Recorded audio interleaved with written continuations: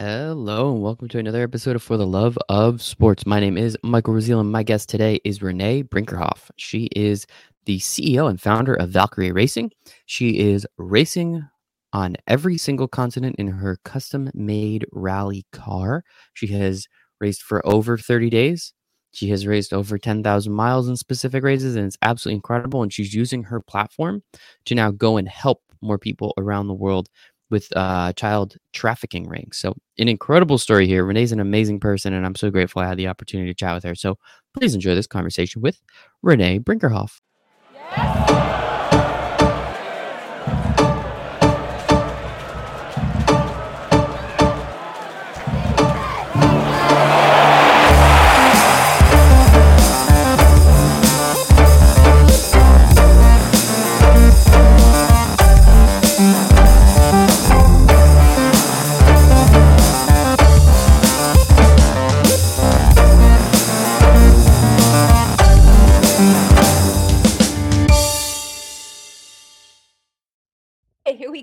Here we go, and we're live.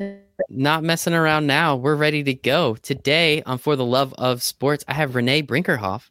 She's a rally racer and a philanthropist. Renee, thanks for hanging out with me today. Thanks, Michael. Glad to be a guest.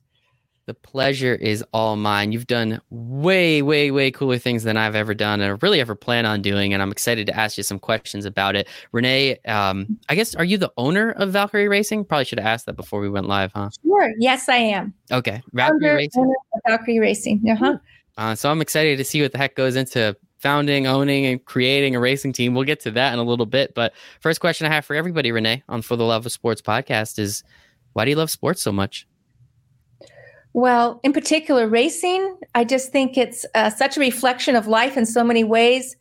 And it gets us connected to our inner self and our soul and our spirit and our enthusiasm and takes us to places we don't usually get to go to in regular life. Yeah, it's especially, again, what we will be talking about, all the continents that you've been on and all the places that you've raced and all the incredible rallies that you've been through. I totally agree with you. There's one thing about racing. It's, what is more human, right? It's me versus you, and we're trying to go fast. Like that's it. Like, and I feel like it's just one of those things. It's like fighting, and it's just you and obviously your car. And I'm very, very excited to talk about your car because I know you love that thing a lot. But I always just think, racing is just very interesting. And now you take it kind of to another level. I just have a couple figures written down here: 10,000 miles and 36 days. Where did these numbers come from, and why did you want to do something like this? Okay, so I think that's referencing the Peking to Paris. Yes. Right, which was a rally we did a year ago. And so that we did that race because, we're racing around the world. We're taking the car on every continent. And the Peking to Paris was Asia and Europe. And, part of it's scheduling and how the car's prepped and what it can do for each event. And so that was our Asia and Europe challenge, and it was fantastic. Actually, at day 36, when we crossed the finish line in Paris, because we'd had this massive engine problem in Mongolia, I wanted to go back right then and there. Get me back to Beijing. Let's do it again. Let's do it right. So 36 days actually did not feel that long at all in that situation. That is insane. I mean, what is day 18 like, right? We're halfway through and, you still have, almost another month to go, half a month to go. I mean, what are the emotions you're going through? What are the feelings that you have? At what point do you just I've driven across the country before here in the United States, and it's taken a couple days, 30 something hours. But 36 days of racing. I mean, what is that like? It's just, I think it's whether you do a 7-day event, like when we go to Mexico and do the La Carrera, or you're doing 36 days, you still just look at each day as that day. And each part of that day, like each speed section or special stage when you're racing, you just look at that part of it. And that's just how you do it. How do you eat an elephant, right? One bite at a time. And you just look at the portion of the day and each day. And then by the time it's over, you've done 36 days. I don't think it wasn't that hard, really. It was, I think, just perspective on a lot of it. And are you listening to music? Or do you have a couple good podcasts that you're really enjoying along the way? I feel like you have, just nothing. No. It's because you have to keep your focus. For instance, in Russia, you were saying, what are you doing on day 18? Well, day 18, I'm guessing because we spent a lot of time driving through Russia, was probably in Russia. They drive. They're mad, crazy drivers. There's no way you're going to be distracted with something because they've got kids all over their lap and they're changing lanes where there's no changing and there's semi trucks coming straight at you. And you've got to be paying attention all day, every day. So at least in this car, in my car, and because of the challenges we were having with it every day and the engine trouble we were having for almost the whole event, there wasn't a lot of downtime of just recreating, that's for sure. No, I can understand that. Yes, you definitely want to make sure you keep your eyes on the road, especially going through all these different countries where the laws are different. And obviously, as you said, the people drive a little different. So I think that part's pretty... So I guess let's talk about you for a second. So obviously, we're talking about these races, all the incredible things that you've done, all the incredible places you've been. What made you want to get into something like this? Where do you see this? And you're just like, this is what I need to do. I tell people when someone asks this question, right? Because when does someone start racing at 56? And especially if you've had no racing background, and then if you add you're a woman and all these kinds of things, it's a bit odd, right? So for me, it was a one-liner. I heard a voice in my head that had been going off for over 30 years, and that was one day I'm going to race a car. I had no idea I'd been saying that. And then when I heard it, it was like, oh, great. Now I've got to go do it. So really, it all started with a have to, and then it became a want to. At first, it was, I got to fulfill this thing I've been saying. And then I got bit by the bug, and it all just got a life of its own. So that's what my beginning was.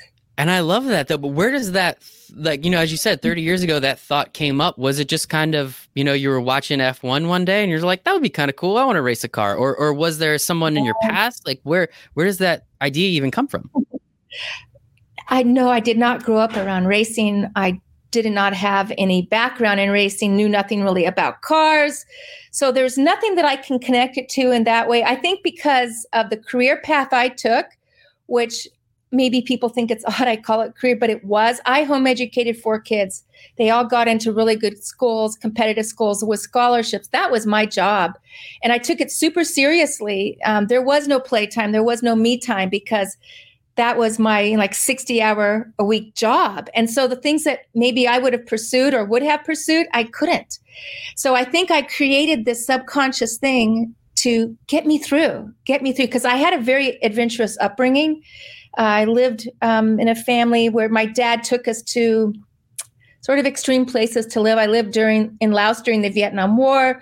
I lived in Hong Kong during the Cultural Revolution when there were riots and the Red Guards. And then I lived in Taiwan when I was really little, which was at the height of the Cold War. So and then if you throw in all the experiences that were day to day that my dad and mom had us experience. So I had a lot of adventure in my blood, but because of my homeschooling career path with my kids, right? There was no outlet for that. And I think I just created that in my head. So I had something to think about, to dream about, to look forward to one day. It was like, maybe one day I will do this. And it had to be way out there. And that's what I came up with for whatever reason. I don't know, but that's what I said. Well, it worked clearly. And you're doing a lot of incredible things with this opportunity, with this idea that, as you said, it kind of just, you planted that seed a few years ago and now it's blossomed into this incredible tree, this redwood, if I may, and, all the opportunities that come with it. And I think, you bring up, home educating your children. I think a lot of parents are going through that right now, especially with the pandemic and being stuck at home and understanding how hard teachers' jobs are. So yes, 60 hours a week. I'm sure it was much, much more than that, considering you're always on. So we do appreciate what you did there. I'm sure your kids do as well. And so you have this idea to race, and that sounds like fun. That sounds like a blast. All right, so we'll get a car. We'll go on a race. This is great. And now it's turned into you're racing on every continent. You've done these, as we already said, a 10,000-mile race.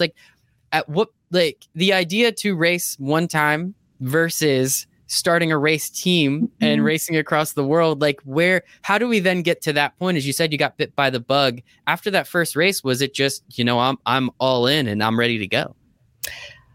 Yeah, exactly. So in 2013 was my first race in my car. So I went in 2012, put my feet in the water a little bit, had some experience in someone else's car. And it was in the La Carrera Panamericana, which I don't know if you all know, it's 7 days, 2,000 miles. You're racing through Mexico, and it's 30% attrition. That's how many cars don't finish. People go year after year, don't finish the race. There's accidents daily. There's deaths. There's medevacs out. I mean, it's a super intense event. That was my first race. That was my baptism by fire is what I call it. And we ended up winning our class our first year out of my car, which was unbelievable, way beyond any kind of expectation, obviously. And we made history in the race.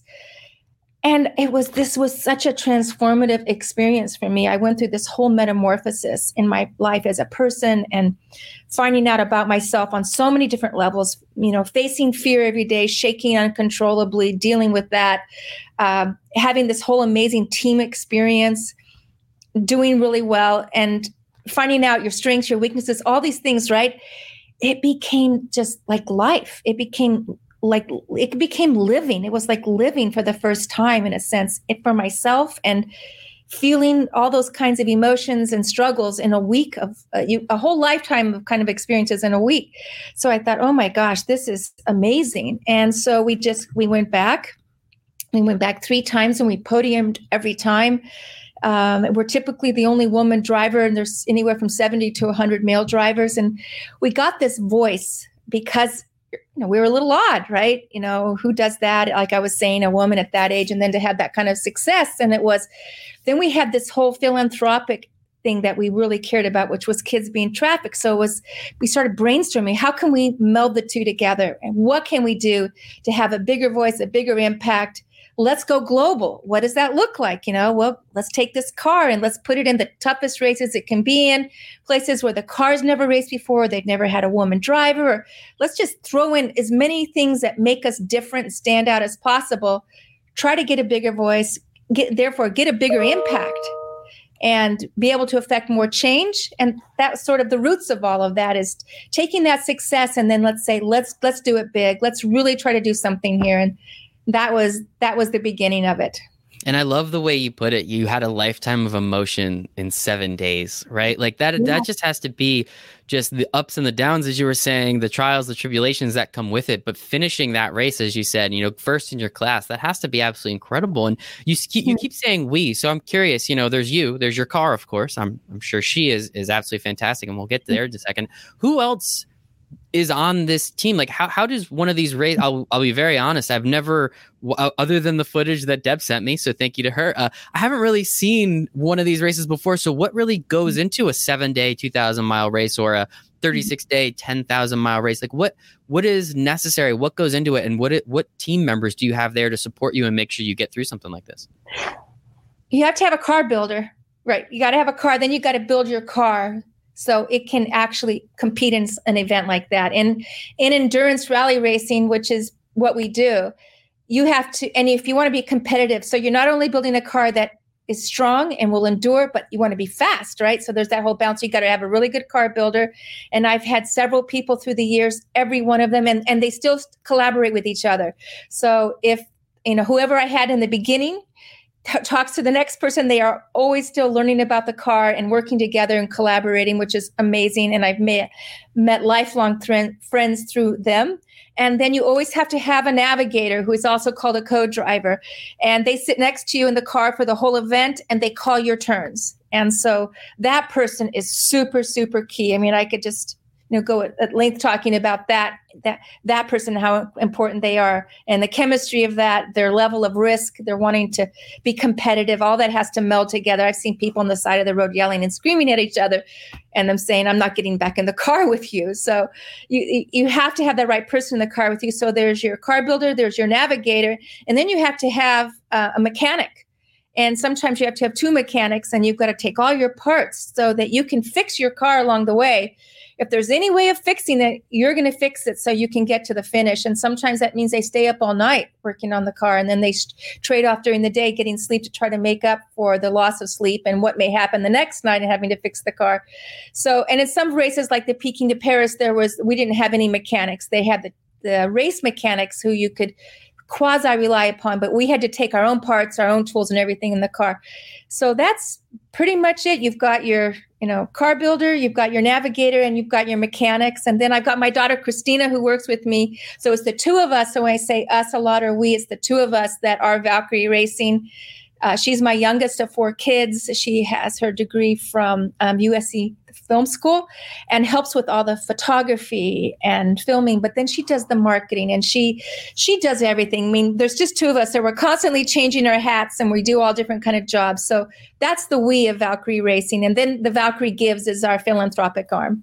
So we do all of that. I can't believe it. You guys are incredible. And whatever you're doing, let's keep it going. And if you have any of that extra coffee that you're drinking, because it seems like you have some pretty good stuff, something's running through your blood and something's running through your veins. I think it might just be the fact that you love what you do every day. And I think that part is so important. I mean, so many people. And so, again, you brought it up getting into this, at 57, if I'm not mistaken, it's a little later than most people get into a career, right? Let's be honest. It's, so how you said, people look at you funny, they might say some things, what has that done for you personally? You've been doing this for a few years now, but like getting into it at an older age, and I apologize, I'm not the best at having this conversation, so sorry about that. But like, what, like, how does that make you feel? And like, how excited are you every day now? Obviously you did everything you could for your kids growing up, so we're not going to take anything away from you there, of course. But like, what is it like, waiting, I guess, this long and then finally being able to do something, and now, you're just going full into it because,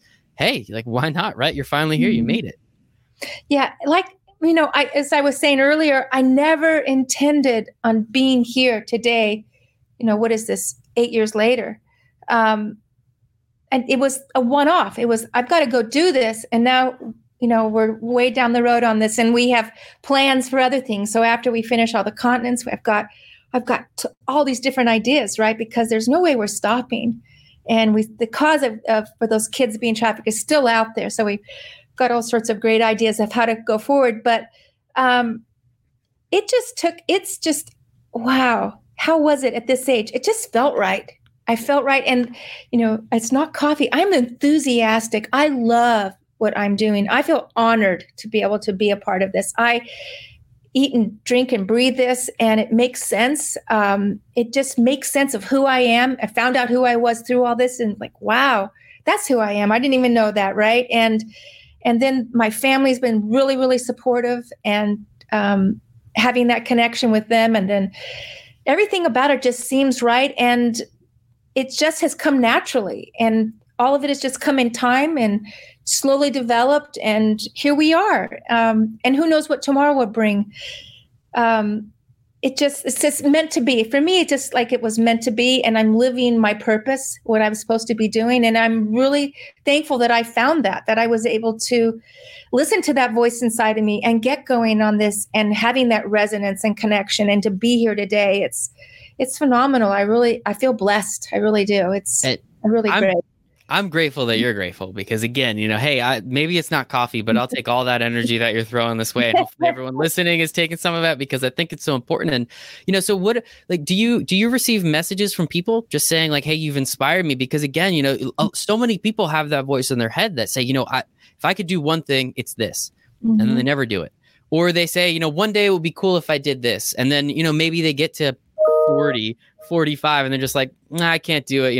I had to do that in my 20s, and I can't do that now. And obviously you're completely shattering that by saying, no, like, why you could do this. All you have to do is put the energy into it. So do you receive messages? Do you know the people you're inspiring? Like, does that ever cross your mind at all? Understanding that you're going to have a huge impact, and we'll get to the child trafficking part, but just for people in general, just to understand like, hey, like I can be a model citizen for a group of people that think, they might not be able to do something anymore. Mm-hmm. Michael, that so much is a part of it, right? And that's why we said, wow, we have a voice. It was a small voice, and I still believe it's a small voice, and all we want to have a bigger voice. But it was when, I remember being at a car show with our car after it had done maybe one race or something, and this young girl came with her dad, and she was 16 or 17 years old, and she couldn't quit talking.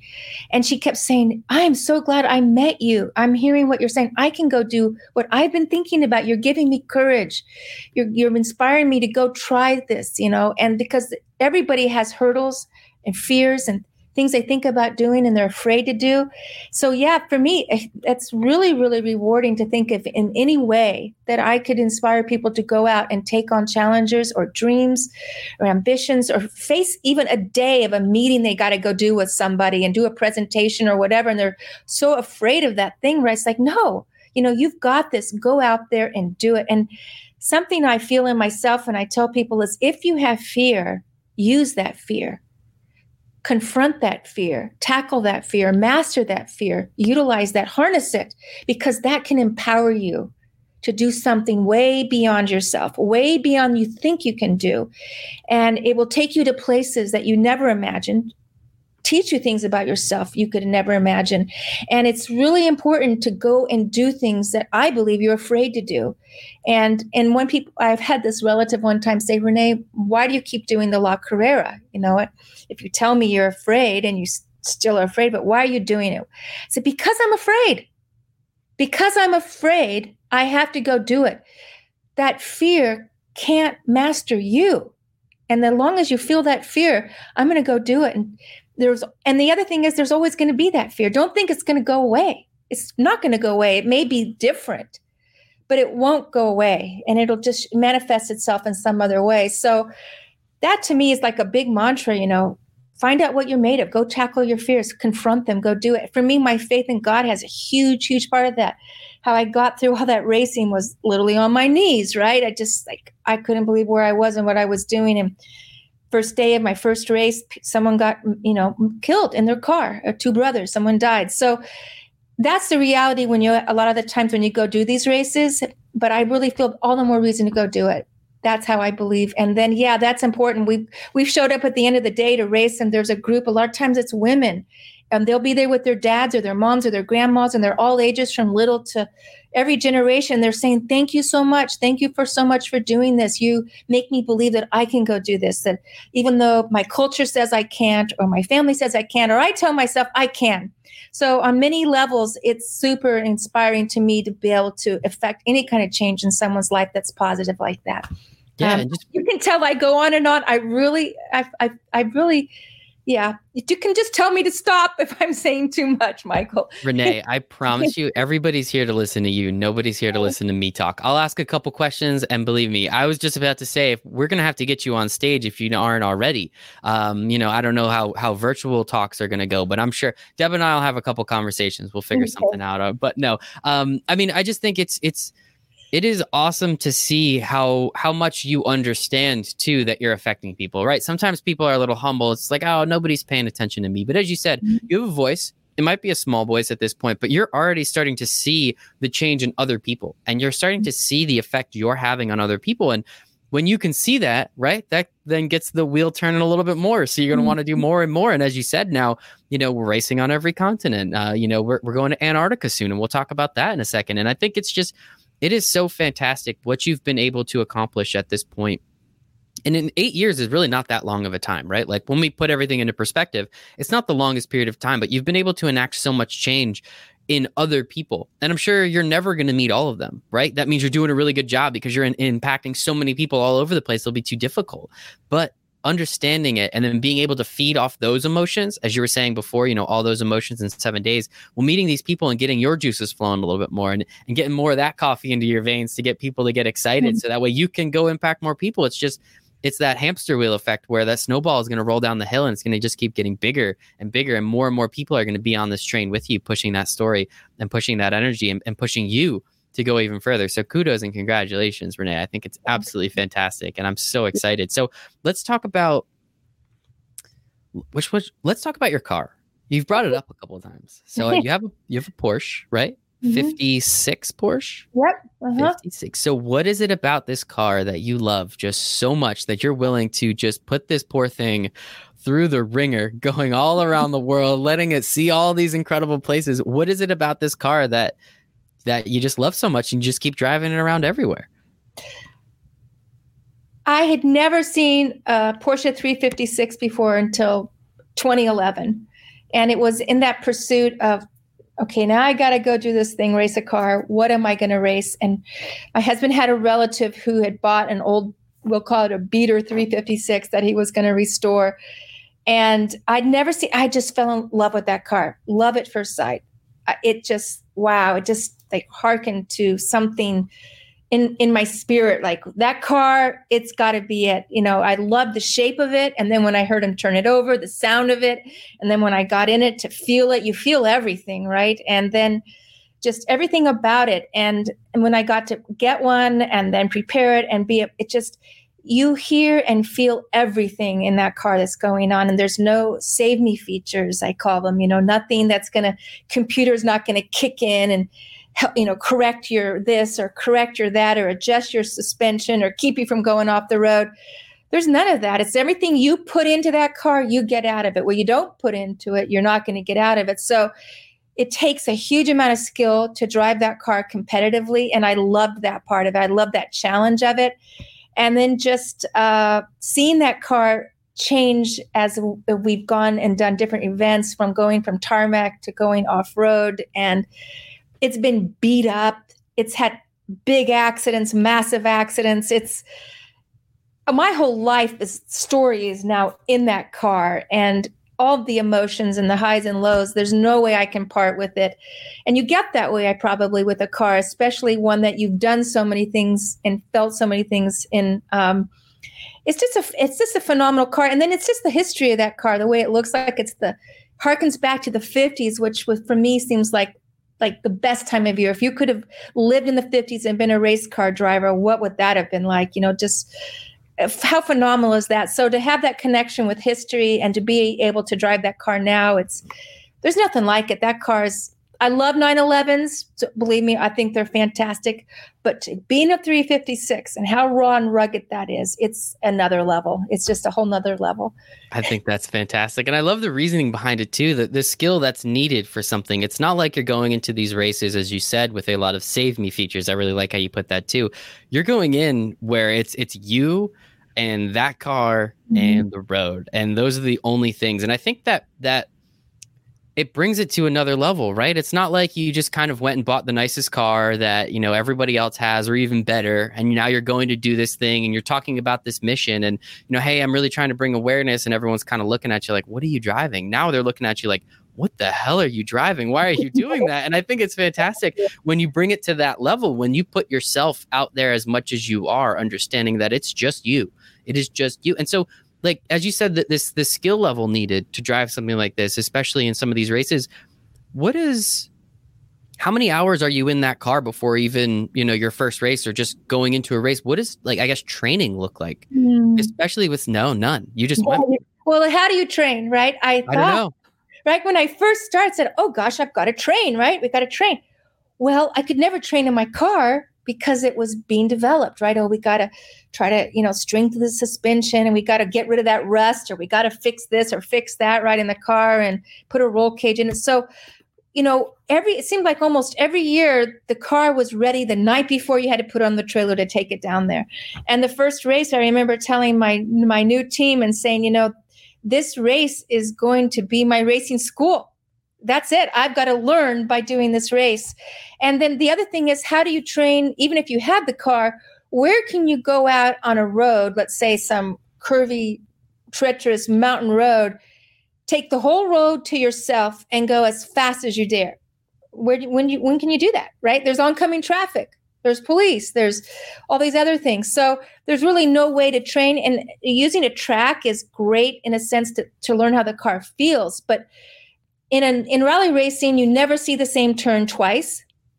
You can't memorize a track.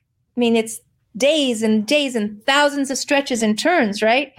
And the weather is constantly changing. You're going from fog where you can't see in front of you to blazing sun in your eyes and washouts in road, and coming across a corner with a herd of cows in front of you and figuring out what you're going to do with that. There's boulders in the road. Everything is a dynamic environment. It's not a controlled environment like a track is. So there's really no way to really train other than going and doing these events. So yeah, you just got to go out and do them and figure it out and learn from your mistakes, right? That's about it. My goodness, kudos to you, Renee. That is incredible. I mean, the range of emotions that you go through, having to be quick on your feet as you're talking about. I mean, I rarely ever turn around a corner and there's a herd of cows there. So I can only imagine what that's like going at speeds that probably aren't meant for the road, right? And all these other things. So take us, what's a day like in a rally race? Like what are you going through? What are those thoughts? What are the feelings and how do they come by? Like I don't even know how to ask the question because obviously I've never even really like been in one of these positions before. But what's a day in the life like? In especially in Mexico, considering you've ran that La Carrera, I think you've ran that race multiple times. Now you're probably a little more used to it, but if you don't mind, maybe comparing that first one to the most recent one that you've done and kind of how much you have matured as a racer and as a rally car driver and as a person as well. Again, going through a lifetime of emotions in only 7 days, I'm sure matures you a little bit on the inside. Right. A day in the life of a rally driver, right? In that car, you need your sleep and you don't get a lot of it. At the La Carrera, they always have these night meetings and you probably don't get back to your room and in your bed till 11:30 or 12 at night. And then you're up about, 5 or 6. And there's a lot of, for me, stress. So trying to even sleep all night because you're thinking about the next day, what's going to happen. But you say, no, you can't think about the what ifs, to get your sleep, right? So then you have to figure out how you're going to eat because you don't have time for finding a bathroom very rarely. You got to figure out how you're going to eat and keep your fuel up. And so, but you got to eat carefully. And there's so many things. And the hydrating is a super big part of it. Unlike the men you look down and if you're lining up for your start time, they're along the side of the road with their backs to you. Well, I can't do that. So I've got to tromp off into some desert and try to find a rock or find a tree or a bush or something, and then hope there's no one coming around a corner. So, and then you usually don't have any time. Like you're just racing that clock all the time. They never give you enough time to get from A to B. So even in the special stages where you are going flat out, to get to those stages, you have to go flat out. So you're constantly racing the clock all day long. And it's super hot. You're wearing all your race gear. You're perspiring profusely. It's really hot in the car. There's obviously no air conditioning.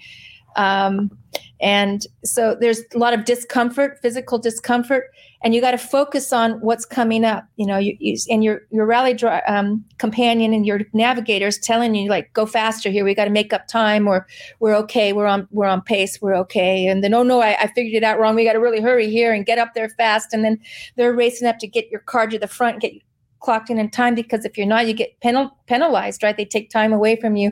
So in this kind of a race, it is about how fast you are in all those stages, but then you can get dock time if you break rules or different things happen, right? It's just really intense. It's nonstop adrenaline and nonstop going. And you catch at any kind of emotions, highs and lows, you just got to box them, put them away. You got to stay level. You got to stay focused. You got to stay in harmony with your navigator. If you make a mistake, if they make a mistake, doesn't matter. We're a team. So you got to be super tight on that whole team thing. We do this and we do that and our success. And so you've got to keep the charisma in the car is super important, and then you sometimes those speed sections are long. And it's one thing to be out there for 2, 3, 4 minutes at a time, or however long it takes to go around, in a typical race. But you can be doing 100 miles, like in East Africa. You're doing 100 miles, but you've got to go as fast as you can for 100 miles through mud, through sand, through zebras, through whatever, right? And in Africa, you had oncoming traffic. You had traffic as well as animals. So it takes an immense amount of mental focus, and it's super draining. And my experience has been, if the race was a week, it takes a week to get back to normal when you get home, because you're just on this big slump. Your emotions and everything just crash. And if it was 36 days, it takes 36 days to get your mind and your life back to normal. It's just intense all day, every day. And it's just in a lot of focus, tons and tons of focus. I hope I answered your question. It sounds like you love it, though. Oh, gosh, yeah. That's Absolutely. You're just talking about zebras and oncoming traffic. I mean, I'm scared listening to you talk. I mean, what is it like for you in there? I mean, again, like understanding, as you said, you have to keep that, your mental focus has to be sharp because you're going fast. There's a lot of obstacles. As you said, people die almost seems like on a consistent basis, unfortunately. So how, like, you can't really let, as you said, you got to box those emotions out, but like scared probably is not an emotion that you can let in. Does that ever creep into your mind, or at least in the beginning, was that something that kind of gave you cause for concern, or is it now like, have you grown over it? Like what is that like? Because that sounds terrifying where I'm sitting here in my basement, in an air conditioned house right now compared to what you're doing on the raceway. Yeah, no, the fear, of course. Yeah, I'm always afraid. In some races, you're more afraid than others. The La Carrera in particular, probably because that was my first race, is way up there for intense kind of dealing with that. But I deal with that beforehand. Before you go down, it's like, okay, I'm going to be doing this. It's risky. Are we going back? Yes, we're going back. Okay, here we go. Right. But when you're in it, do I sometimes still at the start or in the mornings? Absolutely. Absolutely. I do. And for me, it's prayer. I pray about all that stuff. I have to, just to get that peace and tranquility. Other people probably meditate or do other things. But that's a big part of it. But during the day, when you come across something, fear is you can't have fear if you're seeing some obstacle. It's like problem solve. I gotta do this. What am I going to do? And you can't focus on it because just like if you're riding a bicycle and you see a rock in the road, if you focus on that rock, your tire is going to hit that rock, right? So you got to look where you want to go, not where you are going or where you might go or where you don't want to go. So even that obstacle, you see it, but you don't see it. You have to process that, and we're going to execute what we're going to do, how we're going to solve this problem. And it's so, yeah. And then even sometimes at the end of the race, there's so much built up to it. And you're maybe on that podium and you're winning. Sometimes it's hard to feel the joy of that until afterwards, because you're still like in the car with your hands on the wheel and you're still going, right? You haven't been able to really enjoy that moment of, wow, we're finished and here's what we've achieved. So it's just super intense. It's not for everybody, but I love it. You feel more alive. For me, I feel more alive. You're more in tune to all your emotions, who you are, your existence, your frailness, your mortality or your immortality, all of that. It's, it's before you at all times, right? But not your focus. Yeah, no. And it sounds like, again, you are very, spot on with the focus aspect of it, because that's the most important part. And I really love how you said it before, like, don't let, you can't have fear. You can't be afraid, because if you have any of that, that is when things mess up. Mm-hmm. So in the beginning, you probably have those jitters, you got those butterflies in your stomach and your chest, maybe coming up a little bit through your throat. Mm-hmm. But once you're out there, as you said, you're just ready to go, and you cannot have those worries. You cannot have those emotions, because that is what's going to be the end of you. And as you said, your mortality or your immortality. So far, you're staying immortal for us, Renee. So I really do appreciate that. So keep doing what you're doing there. And so one thing we spoke about a little bit was the child trafficking. And so tell me, I guess, the order of events. Was it, hey, we did this race and now we want to bring, this opportunity to it, so we decided to go and try and race on every continent? Or like how did the idea to combine, racing on every continent and raising awareness globally work with, hey, child trafficking is very important all over the world? So the idea makes sense, but I guess what came first, I guess, the chicken or the egg situation? Both. It just, they sort of came together at the same time. So when we were going to Mexico, we were taking down goods and giving money and getting involved with the children down there. But then through that time period, I got exposed to trafficking, to child pornography, which feeds into child sex trafficking. They go hand in hand. I met a guy in the FBI, and we were on a tour bus together, and we were just chatting across the aisle, and he told me about his job, and he proceeded to tell me what he does and how he goes undercover and tries to arrest people who are producing pornography of kids and selling kids. and then get him convicted, right? And I knew nothing about this. And of course, my reaction was shock and just disgusted and horrified. And then to find out, he was working in Florida and where it's all over the country and what goes on. And then learning about that, and then learning about child trafficking. And, trafficking is a lot of things. It's labor and it's sex and it's lots of different things, right?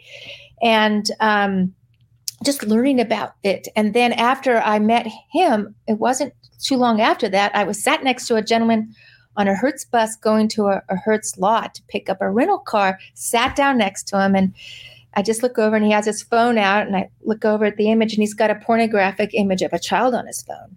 And I'm thinking, okay, this is knocking on my door. I don't believe in coincidence. I've had these two things happen in a short period of time. What's going on here?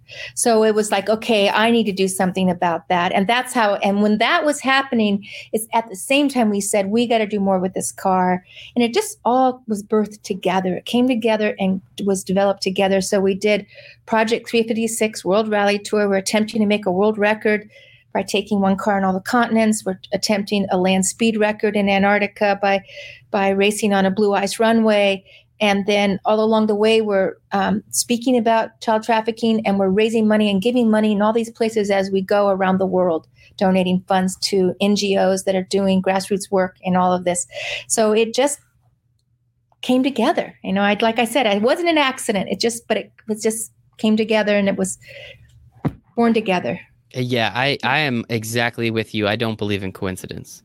I don't think I don't believe in luck, which is a different part of the conversation. Mm-hmm. But I definitely do not believe in coincidences because, again, what are the chances, right? Like those two things happen and there's not a reason for you to do something with it because, these two incidents happen with those different men on buses at the same time, I think you said, which is kind of, exactly. That's interesting.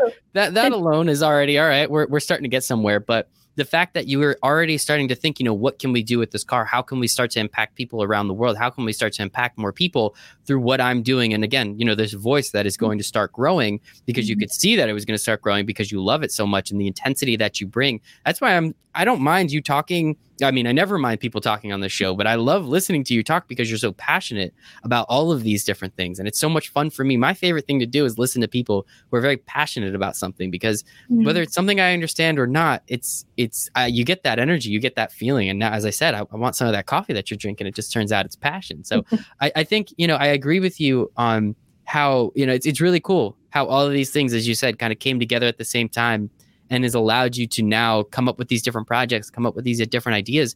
And so what are some of the successes you've seen? How much money have you been able to raise? How much awareness have you been able to raise for these problems around the world? And what have you seen, I guess, with your eyes that, you start, because you keep doing it, right? So clearly there's something happening that's making you want to do it more. So what are some of those successes that you've had so far? Well, as far as on the financial end, we've been raising money for a couple of years now, and we've raised over $200,000. That doesn't seem maybe like a lot when you think about the global problem, right? So human trafficking in general is the second largest illegal business in the world behind drug trafficking. And it's massive, the scale of that. And the amount of people that it affects around the world. So that's what we've raised. We have a goal of raising $1 million in total by the time we're finished with the Project 356. And we've given money in several countries, many, probably like 12 countries so far. And even during COVID right now, a lot of these places, it's really hurting them. The girls are still being trafficked and exposed to people. So they haven't been able to isolate or be quarantined. So their exposure to COVID is not only are they exposed to all the other things they go through, but now COVID. So we've upped our giving as we can right now with the people calling out needing more money. But I've also had the opportunity to be a part of an investigative team. So we believe we have three things, right? We have our time, we have our talent, and we have our resources or our money. And we endeavor to invest all three of those. So I've gone down and in Southeast Asia and been a part of an investigative team working hand in hand with locals that work with local law enforcement who are developing a case, but they need foreigners to go in to these places to procure sex from kids. So many times it's especially in the larger cities and all, it's foreigners, right? From all over the world, all over Asia, Europe, the United States, everywhere. And so I've had the opportunity to go in with a team and get photographic and video information, evidence to give to the police to strengthen their case. And we go into all these places, I guess they call them go-go bars and brothels, and try to find kids, find the ones who are hiding, in the corners or hiding behind their hair or modest and hiding their bodies, and try to find those kids and then get evidence that we can then arrest the people that are doing the trafficking. And then at that point, what happens is they go into the establishment, they arrest the people that are doing the trafficking, and then those people, whether they're children or young adults, women or men, boys or girls, and say, okay, if this isn't what you want to be doing, what do you want to do and how can we help you? If you've been, lied to, brought here thinking you're going to work in a restaurant or in a hotel or do something else in the hospitality industry, now this is what you were made to do you want to go home? Do you want to go home and back to your family? Or do you need to be repatriated? Were you brought across a border? Do you need a job skill? How can we give you a job skill? So you try to give them a second chance in life. And some of them want, if they're women who've been doing this, they started out with their kids, but now they've been doing this for 10 years. They just, want to stay there. And so okay, that's your choice. If this is your choice, but a lot of times these people have had their passports taken away. They have a huge debt they can never pay back because you have to make so much money every day to pay the debt. And if you don't, there's more debt, right? So they can never get out.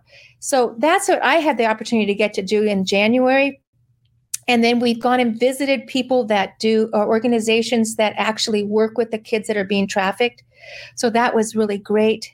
In Kenya, we were able to meet with people. We were able to meet with people in Mongolia. We supported people in Russia, and then we try to make site visits to all those places, and we do double and triple vetting of them from people who are involved internationally that know who's doing good grassroots work, who's doing honest work. We give every dollar goes to that agency.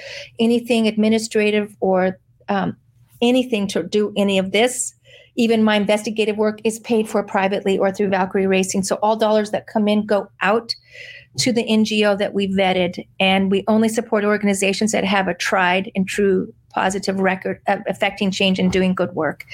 And it's not the white savior going in. We work with the locals and nationals that are the ones on the ground doing the work. They're the ones that care. Those are their kids. That's their country. And so it's really important that you partner with those individuals. And then we don't want to be supporting massive research projects and big salaries and all that. So our money doesn't go there.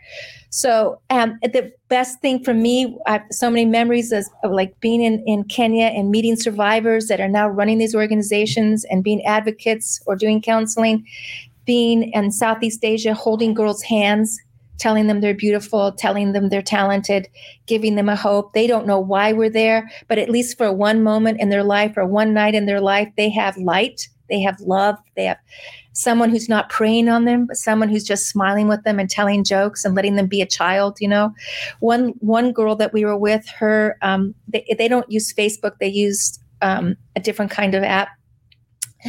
And she'd only been in that place for about a month. And I think she's probably 14 or 15. Her image for herself, because people will, what do you put on your Facebook, yourself or with your dog or with your family, right?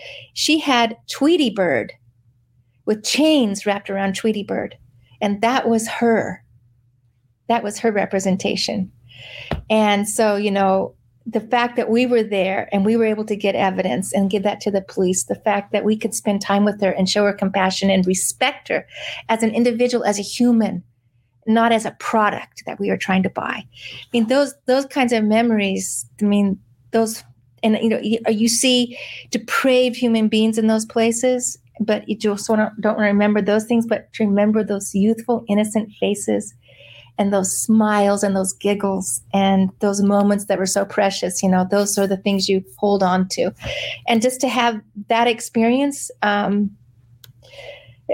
looking forward. We're going to go down again a couple more times this year, once to South America and then once back to Asia. And it's just, yeah, it's amazing. I feel so honored to be able to do that. So I don't know. Did I answer your question? It doesn't matter. That was an incredible, incredible story. I mean, the fact that you're going boots on the ground to some of these places into dangerous locations, and I feel like these are not, again, you're going to places where this is already a possibility. I feel like they're not very safe. I'm sure you're secure, and I'm sure there's a lot of protocols around that, but that is just incredible that you're willing to do that. Not only just, there's so many people like that are willing to give money. There's obviously, that's a great thing. And I wouldn't say that's ever bad, right? That's amazing. But the fact that you're now willing to then go on top and go be within that investigation and start to take down some of these rings and start to take some of these children back and actually being there with them and seeing their faces, as you said, that is just an incredible thing to do. So thank you for doing that, Renee, because again, one person can't fix all of this. And it's probably, as you said, it's the second biggest in the world. So it's going to take a very, very long time to take it down. But the more you're doing, the more you're helping. And as you said, now you get to see their faces and you get to laugh with them and help them be children again, which I think is the most important thing. And so thank you.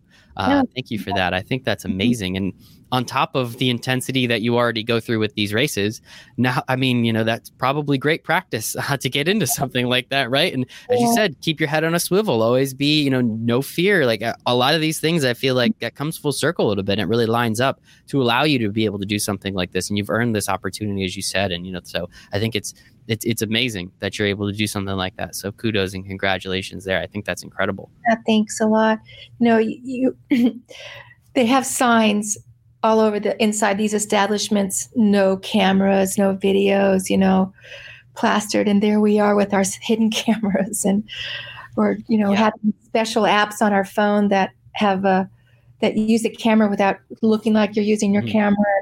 And then, they'll search your bag before you walk in some of these places, and, you can't miss a beat. You say, yeah, here, take my purse, go ahead, look through it. And there's a hidden, there's a small little device in there, right? That's recording all that, but you've got it tucked in this little pocket and I hope they don't look too deeply, right? But yeah, I do agree what you said. It's true that racing experience has definitely enabled me to do this as well. And it's worked really well together. It's great. Amazing. It's amazing. You're amazing, Renee. And the last thing I do want to bring up racing one last time. And again, we've kind of teased it a little bit, and it's definitely something that I do want to bring up. The fact that, and you brought it up a bit before, you're trying to break the land speed record in Antarctica, correct? Mm-hmm. Yeah, there really isn't an official that I know of land speed record in Antarctica. The people that we're partnering with to do this event, two gentlemen, Jason Carteret and Kieran Bradley, both of them polar explorers, both of them Guinness World Record holders for different kinds of events. Super accomplished, amazing individuals. I'm really honored to be able to even be working with them. And so Jason has led over 60 expeditions all over the world, but mostly to either of the poles. And he'll be in the car with me. He can look at that ice and say, we're going here and we're not going there, because he can read the ice and what it looks like. And it's like in those Inuit languages or in those indigenous languages for a lot of these places where there is, like in the northern polar area, there are dozens of words to describe all the different types of ice. There's a reason. And Jason knows that. He's cross-country skied it. He's driven it. He has the record with Kieran of the shortest amount of time driving to the pole, the South Pole. So, and then Kieran is our engineer and fabricator, amazing guy.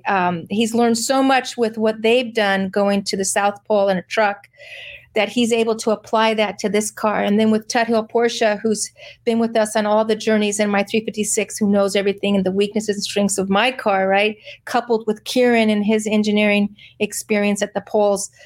So he's working on the development of the car, and then Jason is taking care of all our logistics, and we'll be camping down there, what we need to wear, forget the heater. The heater will be pointless. It's extra weight, plus it's not going to do anything anyway.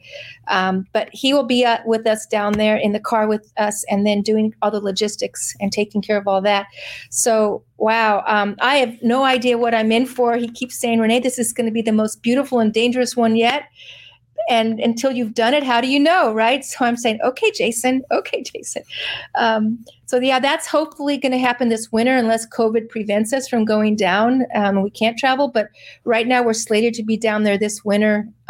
We'll be flying in on a Russian cargo plane out of Chile with a car, landing on a blue ice runway at Union Glacier, was just in the interior area of Antarctica. And then we will chart out in advance, hopefully, our 356 miles to commemorate the 356, right? Got to commemorate the car. And that's what we'll be doing is 356 miles. And then separate to that, the car has to be totally modified. So when they drove to the South Pole, they had massive tires. I don't know if they were 38 or 40 inch, right? Mm-hmm. Massive, because you can't sink. That's the main thing. You can't sink in the ice. You have to glide along the top of it and basically have no imprint. So in my car, because of the size of it and its compactness and its weight, we have to do skis in the front. We were looking at the big, huge tires, but there would be no car. We would have to cut out every wheel well so much that there'd be no side of the car left. There wouldn't even be a door to the car. So we couldn't do that. So we have to do skis in the front and tracks in the back, which is a challenge in itself to get those things working. And then to do the speed record, we'll take those off, put tires on, set of tires, and see how fast we can go in the ice. And we're applying with the Guinness World Record people to see if we can get a record down there. But, that's the final journey. And hopefully that's this winter. That's amazing. Far from the final journey, though. I feel like there's a lot of other stuff you've got.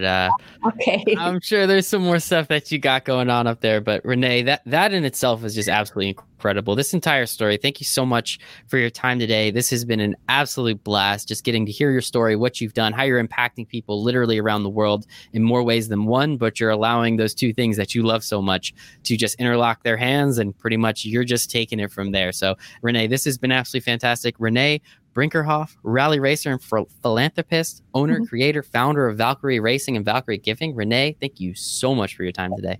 Michael, thanks a lot. Thanks, everybody. I really, really enjoyed this. Thank you. Ciao. Thank you so much for listening to this episode with Renee. As I said, she is just absolutely incredible. What she's doing, how she's doing, I think is amazing.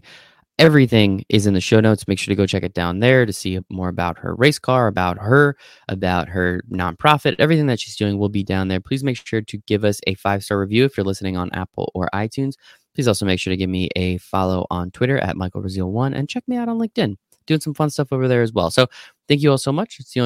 Time is the only thing we don't get more of, and I appreciate you giving me some of yours, and I hope you make it a wonderful day.